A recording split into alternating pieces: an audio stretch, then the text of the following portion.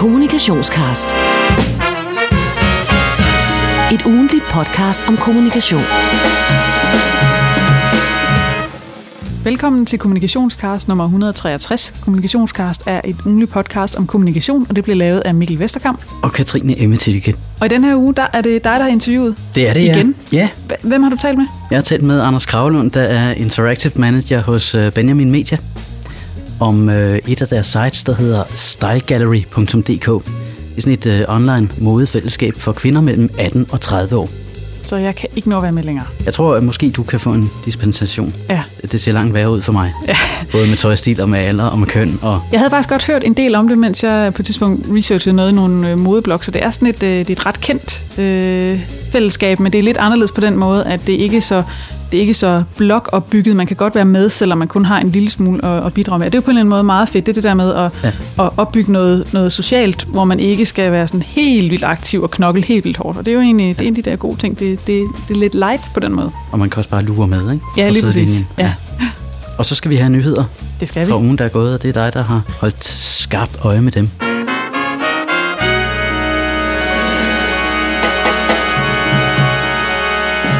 De gule sider, som vi engang for meget længe siden har lavet et kommunikationscast om, de har lanceret en Android-applikation til mobilstyresystemet fra Google, så brugere med f.eks. HTC-mobiltelefoner får nemmere adgang til portalens oplysninger om virksomheder, privatpersoner, gader og stræder. HTC, de siger selv, at de synes, det er herligt, at de gule sider har udviklet en applikation, fordi det tegner lidt på, at der er nogen, der tror på dem. Ja. Og de siger selv, de gule sider, at tiden er nu inde til at satse på Android, da de betragter det som en af fremtidens store spillere inden for mobilstyresystemer, og derfor er den nye version af de gule sider et helt naturligt skridt at lave til Android som app. Det tror jeg også rigtigt. Ja, altså jeg har jo selv en Android-telefon, og jeg er lidt... Ja, jeg bliver gladere for den, vil jeg sige, men jeg blev meget skuffet her i weekenden. Nå. Fordi at alle min iPhone-familie sad jo der med deres iPhone, og de har bare fundet en rigtig sjov app, der hed Angry Birds, som bare var, kæft hvor var den skæg, men den kunne man ikke få til min, så jeg måtte kigge. Men det kan være, det kommer. Jamen, det håber jeg. Nu får du lige de gule sider først, og så skal du bare se, så kommer Angry Bird også. De venter bare på, at de gule sider skal breake. Ja.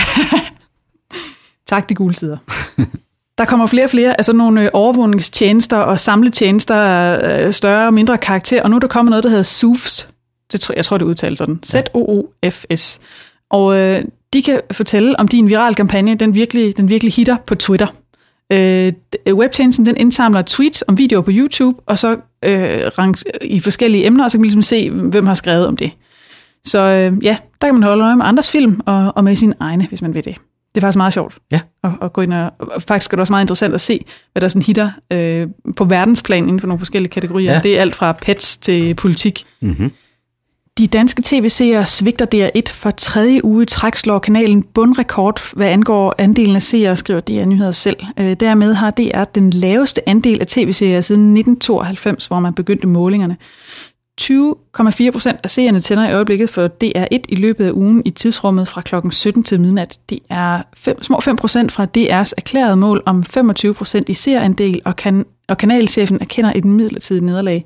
Vi har ikke ramt plet med nogle programmer, og vi har haft mange genudsendelser, og det er selvfølgelig skuffende, men seertallet er ikke for alt for os, siger DR1's kanalchef Ulla Pors Nielsen til DR Kultur.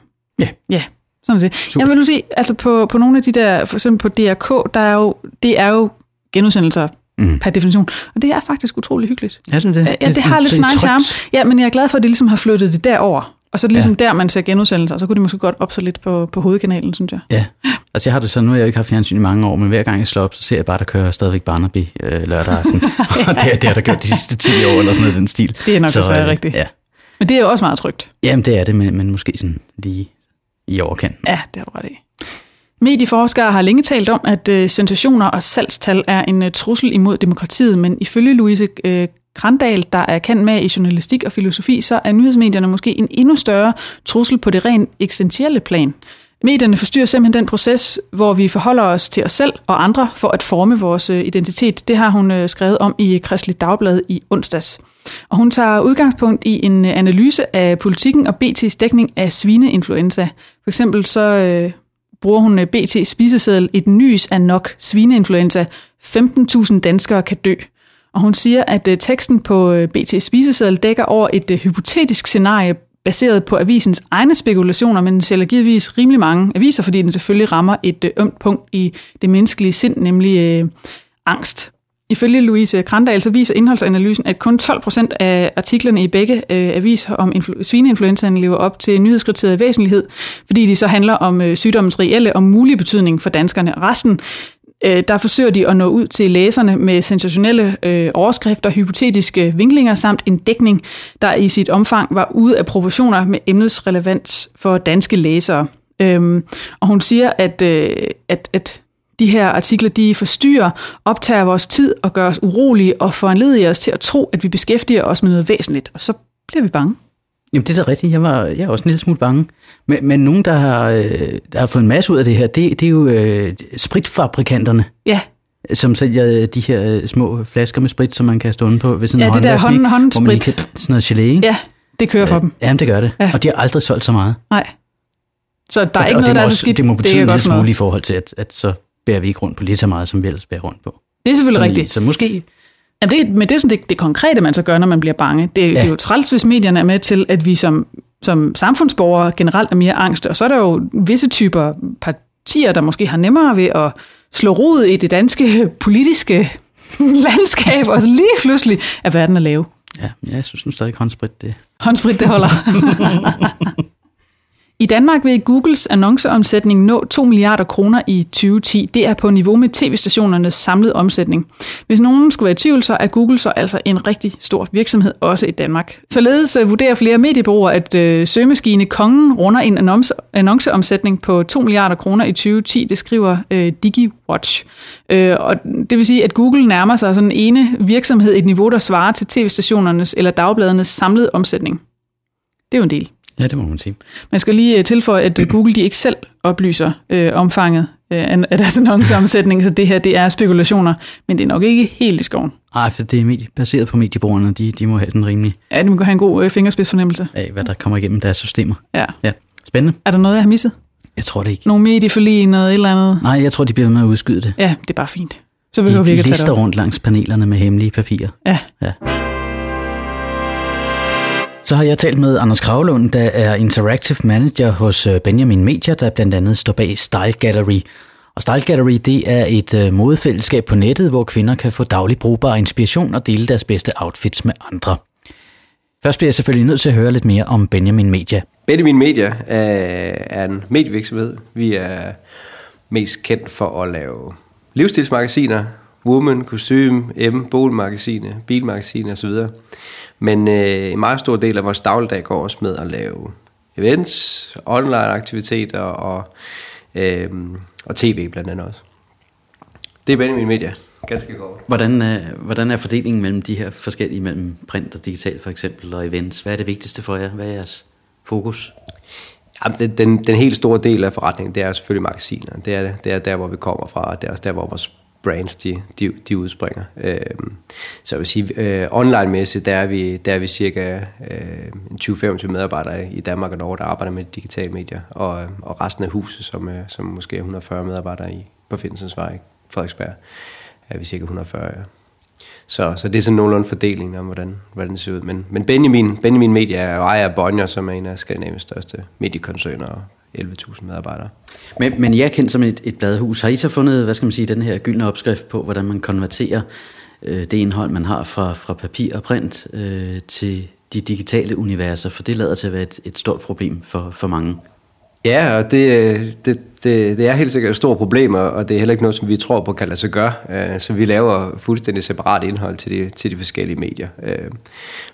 Vores vision og vores strategi er at møde brugerne, hvor brugerne er uafhængige af medieplatform. Og derfor, hvis vi vil være på web, så er det der, vi investerer i at lave rigtig indhold til dem. Jeg tror, det er meget, meget vigtigt at gøre det på mediets præmis, eller det tror vi på. Så der er ikke nogen quick wins med at oversætte one size fits all. Men vi får selvfølgelig inspiration fra hinanden.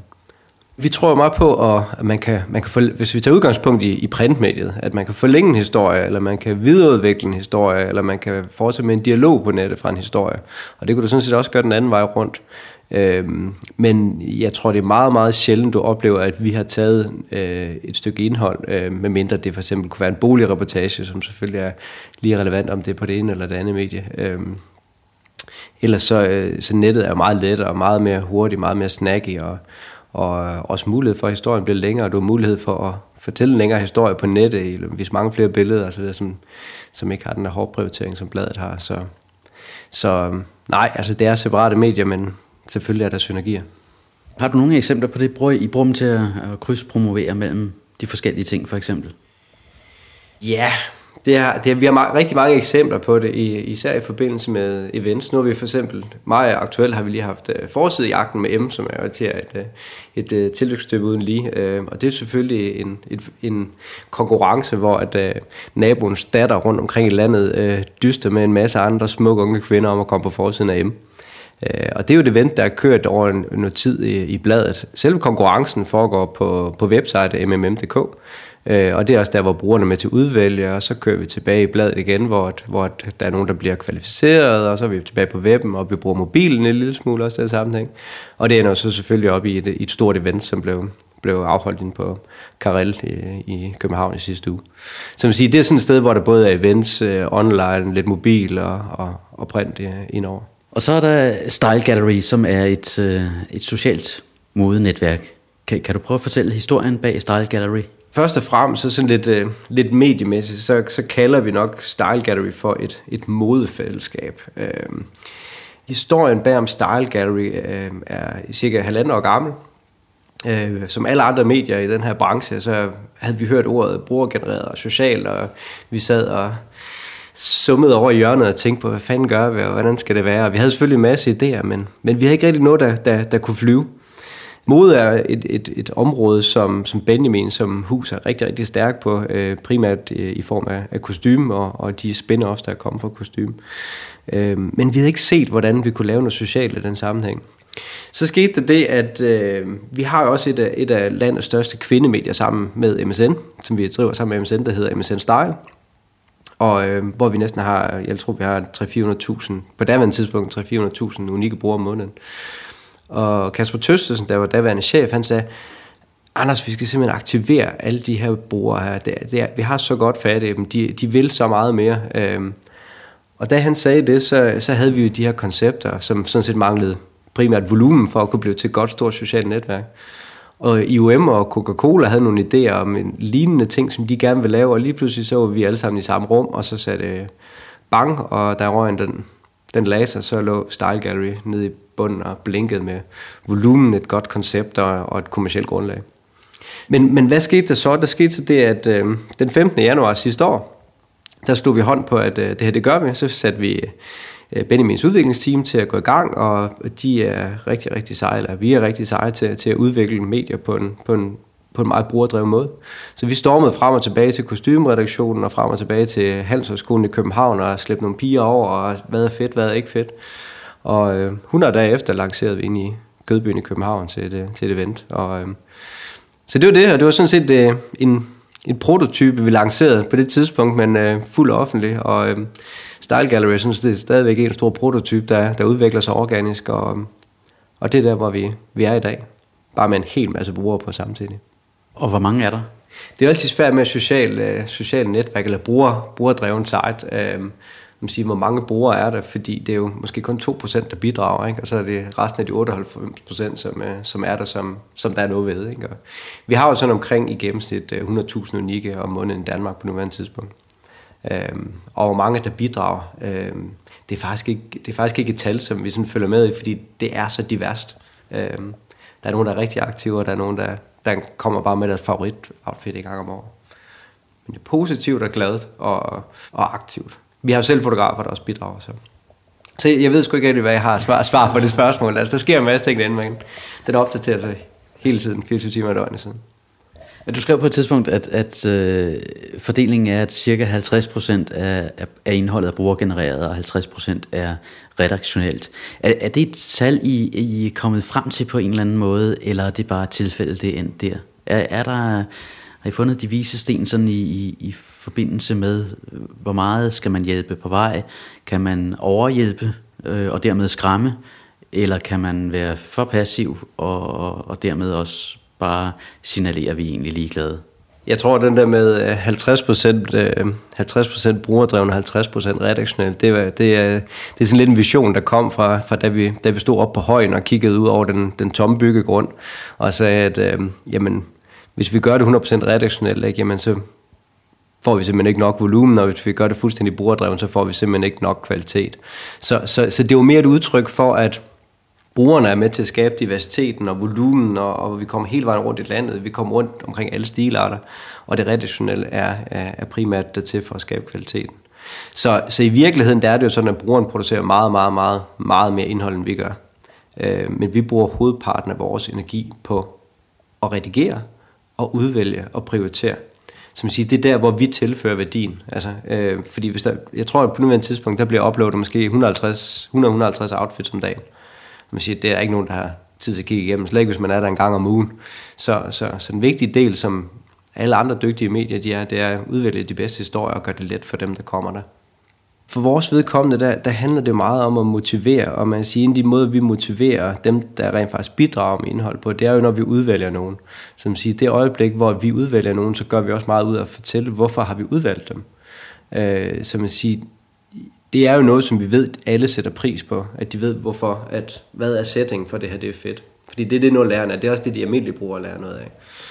Hvordan man sammensætter en god garderobe. Altså gør tingene brugbare, det er det primære i den måde, som Benjamin laver medier på. Altså, det er meget fint med noget inspiration, men hvis du ikke ved, hvorfor det er fedt, hvor du kan købe det hen, hvad det koster, er det noget, der passer til mit prisleje, jamen, så er det blot et billede.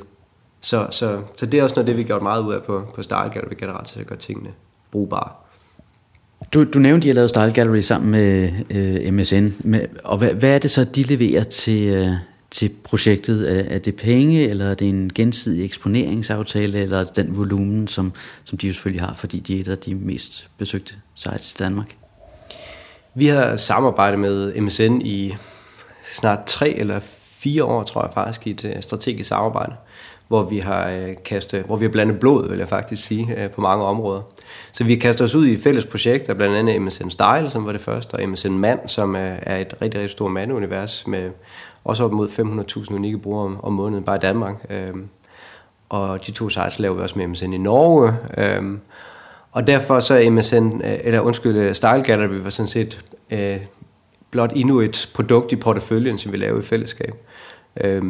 Det, som vi hver især kommer med i den her sammenhæng, det er, at Benjamin er jo rigtig stærk på det redaktionelle, rigtig stærk på kvalitet, kvalitative brugeroplevelser, og vi er rigtig stærke på at bygge teknik og bygge webapplikationer. Og Microsoft er jo rigtig, rigtig stærk på volumen, og de er rigtig stærke i den salgsorganisation, som de har. Og vores målgrupper er meget ens, og vores filosofi omkring kvalitet er også meget ens. Så derfor så er vi passer godt ind i hinanden, og har hver vores métier i samarbejdet. Og hvordan med økonomien? Giver Style Gallery sådan isoleret set mening, eller er det ment som en del af en større helhed? Nu kan man jo sige, at i sidste år der udsendte vi en pressemeddelelse om, at vi var ved at internationalisere Style Gallery. Det handler jo omkring skalering, og hvis Style Gallery var en negativ forretning, så ville det nok være en forholdsvis dårlig strategi. Så ja, Style Gallery er en forretning, og det er vi blevet allerede inden for det første år, så på den måde det været rigtig godt. Jamen, hvordan gør man så sådan et socialt netværk til noget kommercielt? Ikke? Fordi noget af det, som jeg har været lidt skuffet over den danske branche over de sidste 1,5-2 år, det er, at alle har snakket om sociale medier. Alle har snakket om, at det her det var den nye lys i åbenbaring, men der er simpelthen ikke nogen, jeg har set, der har lavet noget ordentligt. Men vi tog det alvorligt, synes jeg, og vi fik det til at flyve, udover altså at tilføje en Facebook-knap. Ikke? Så hvis man kigger på den kommercielle del, jamen der er både indtægter og udgifter i den sammenhæng. Indtægtsmæssigt er det sådan med Style Gallery, det er et niche-medie, det handler om mode. Og niche-medie er typisk svært og for stort. Det har vi så lykkes med, at vi har fået en meget stram niche til at blive stor. Og det gør, at det er et attraktivt annoncemedie. Det er samtidig også et socialt medie, eller brugergenereret medie, hvor der er en tryg setting for annoncørerne. Fordi at det er redigeret, det er valideret, det er designet positivt, som vi kalder det. Det kan ikke ske, at annoncøren bliver udsat for noget derinde. Der er ikke nogen mulighed for, at de bliver svinet til, eller sådan ting. Men det er en helt anden snak omkring, hvordan de er bygget op. Så annoncedelen er det primære. Så er der nummer 2 ting i den kommercielle indtægt. Jamen, det er jo selvfølgelig skaleringen her internationalt. Og så nummer 3, der er vi også ved at komme op med en ny forretningsmodel, som jeg desværre ikke kan tale om i dag, men som jeg gerne vil tale om nogle måneder til et halvt år. Som er rigtig spændende. Så udgiftsdelen synes jeg også er interessant i relation til Style Gallery, fordi det er jo klart, at den mængde af indhold, som sådan noget som Style Gallery har, den mængde af kvalitet, som det har. Hvis vi skulle producere det med redaktionelle kræfter alene, skabe den diversitet, komme så meget rundt, som vi gør, det vil være fuldstændig urealistisk. Så man siger, brugerne er jo det, der bidrager til diversiteten og producerer den del, og vores bidrag er primært at sikre kvalitet og validere og redigere og udvælge. Så på den måde er det også noget, der kræver en fornuftig indsats. Hvor mange mennesker skal der til for at redigere sådan en site? Det er stort set alt som freelance-kraft. Okay. Så vi har jo fotografer, der går rundt ude på gaden og tager billeder og sådan nogle ting, ikke? Og så har vi kostymestår for at lave den del, der handler omkring kvaliteten og udvælgelse. Men der er ikke nogen fuldtidsansatte, hvis det er det, du tænker på. Okay. Så det er nemt at styre også, skalere op og ned i forhold til gode og dårlige tider? Ja, det er nemt at skalere op og ned. Det er det. Fordi det er jo meget fleksibelt, også fordi at vi vil gerne have bredden. Og lige snart du har bredde, så er der også mange mennesker indover. Og hvis du er mange mennesker på et lille medie, så skal de bruge lidt tid alle sammen. Og så kommer internationaliseringen, hvor I nu starter i Norge, også sammen med MSN, og skal videre ud, formoder jeg. Hvordan gør man det rent praktisk? Vi har gået fra, at der skal mere end et oversættelsesplugin til at oversætte det til norsk. Ja, pluginet, det har vi allerede. Det bringer os ikke langt. Nej, vi er Benjamin og har den filosofi, at vi skal have en sund forretning, før vi gør ting. Fordi hvis vi har en sund forretning, jamen, så kan vi også investere i ting. Vi kunne vælge at tage den tilgang, så sige, at vi bare gerne ud i hele verden og sende et førerløst fly ind over England og ind over Tyskland og ind over Italien og Frankrig og USA, hvis vi ville. Det kunne vi gøre i morgen, hvis det var. Men vi går partnervejen, så man kan sige, vi tager de skridt en af gangen med de her markeder, der er attraktive, og der, hvor vi har partnere eller potentielle partnere. Jeg kan desværre ikke sige, hvad det næste skridt det bliver, men vi er en stor virksomhed, vi samarbejder med en stor virksomhed, og det er jo den vej, vi vil gå. Og nye partnerskaber er spændende. Så det er også et hvis du kender nogen, der er god til italiensk, og som har en stor italiensk pose penge til en annoncør eller andet, jamen, så kan det godt være, at vi skulle tage Italien først. Ja. Det hele det ser meget super enkelt ud faktisk på overfladen. Altså, det ligner jo næsten en avanceret blog. Er det så enkelt, som det ser ud, sådan, hvis vi skal tale sådan rent teknisk setup, eller ligger der nogle meget komplekse ting på bagsiden? Nej, det er forholdsvis enkelt. Hvis man bygger ting enkelt, så er det også enkelt at bruge, og så er det enkelt at kommunikere. Sådan er det. Og det er jo sådan vores udviklingsfilosofi på Benjamin. Så der har været 2 mand på at bygge det oprindeligt på de der 100 dage, og så har vi så bare skruet og drejet og så videre på det lige siden, ikke? Altså det er the never ending story, så det vi lancerede for et år siden er måske kun 10% tilbage, det er noget helt nyt, men det er utrolig simpelt, virkelig simpelt. Det sværeste det er at skabe den positive stemning, som jeg talte om før, og hvis vi lige skal prøve at tage den, for det er faktisk ret interessant. Men på Style Gallery kan du aldrig opleve noget negativt. Det er jo meget vigtigt for os ikke at drukne i negativ moderation. Vi vil gerne bruge al vores tid på positiv udvælgelse af fede outfits, eller lækre outfits.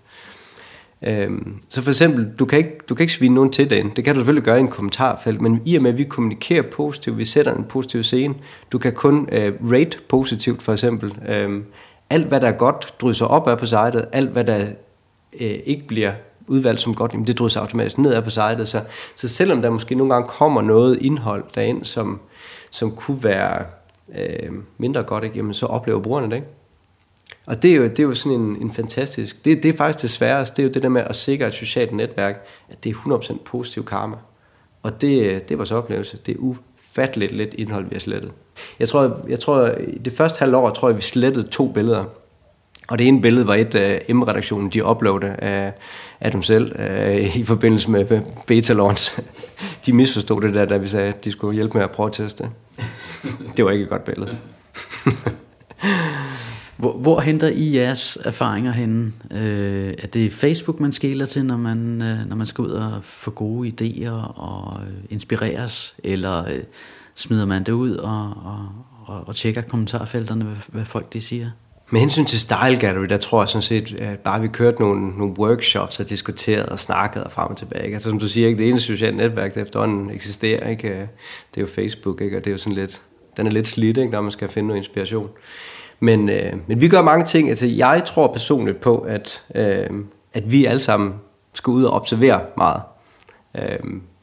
Vi gør en ting, som jeg tror er lidt utraditionelt, som jeg faktisk giver som råd til alle jeres læsere om at prøve. Det er, at vi inviterer en gymnasieklasse ind hver halvår. En flok vildbasser, der så får en lille opgave om, at de skal fortælle os, hvad de synes om et bestemt af vores medier. Så kommer de ind og præsenterer for os nede i kantinen, og alle redaktører og programmører og så videre sidder og hører på det, og nogle gange så griner vi, og nogle gange så græder vi, men det er førstehåndsindtryk, og det lærer vi altså utrolig meget af. Vi har jo utrolig mange former for analyse selvfølgelig, men det her det er bare, jeg tror bare, et eksempel på, hvor vigtigt det er bare at være nærværende og være i øjenhøjde med vores læsere. Fordi det er dem, vi gør det for, og det er ikke for os selv. Og det kan vi desværre mange gange tit komme til at blive enige om her i København, at vi ved, hvad den fede måde det er, men sådan er virkeligheden bare desværre ikke i Jylland. Jeg ved det. I startede i print, og så gik I online, og hvad bliver det næste? Hvordan ser fremtiden ud? Hvis jeg kunne fortælle dig det, så vil du også få en brugerbetalt podcast, tror jeg. Men brugerbetaling er selvfølgelig noget, som er interessant. Men hvis vi lige tager skridtet tilbage fra det, så er det jo klart, at vi har eksperimenteret rigtig meget og vækstet rigtig meget på online over de sidste 3-4 år.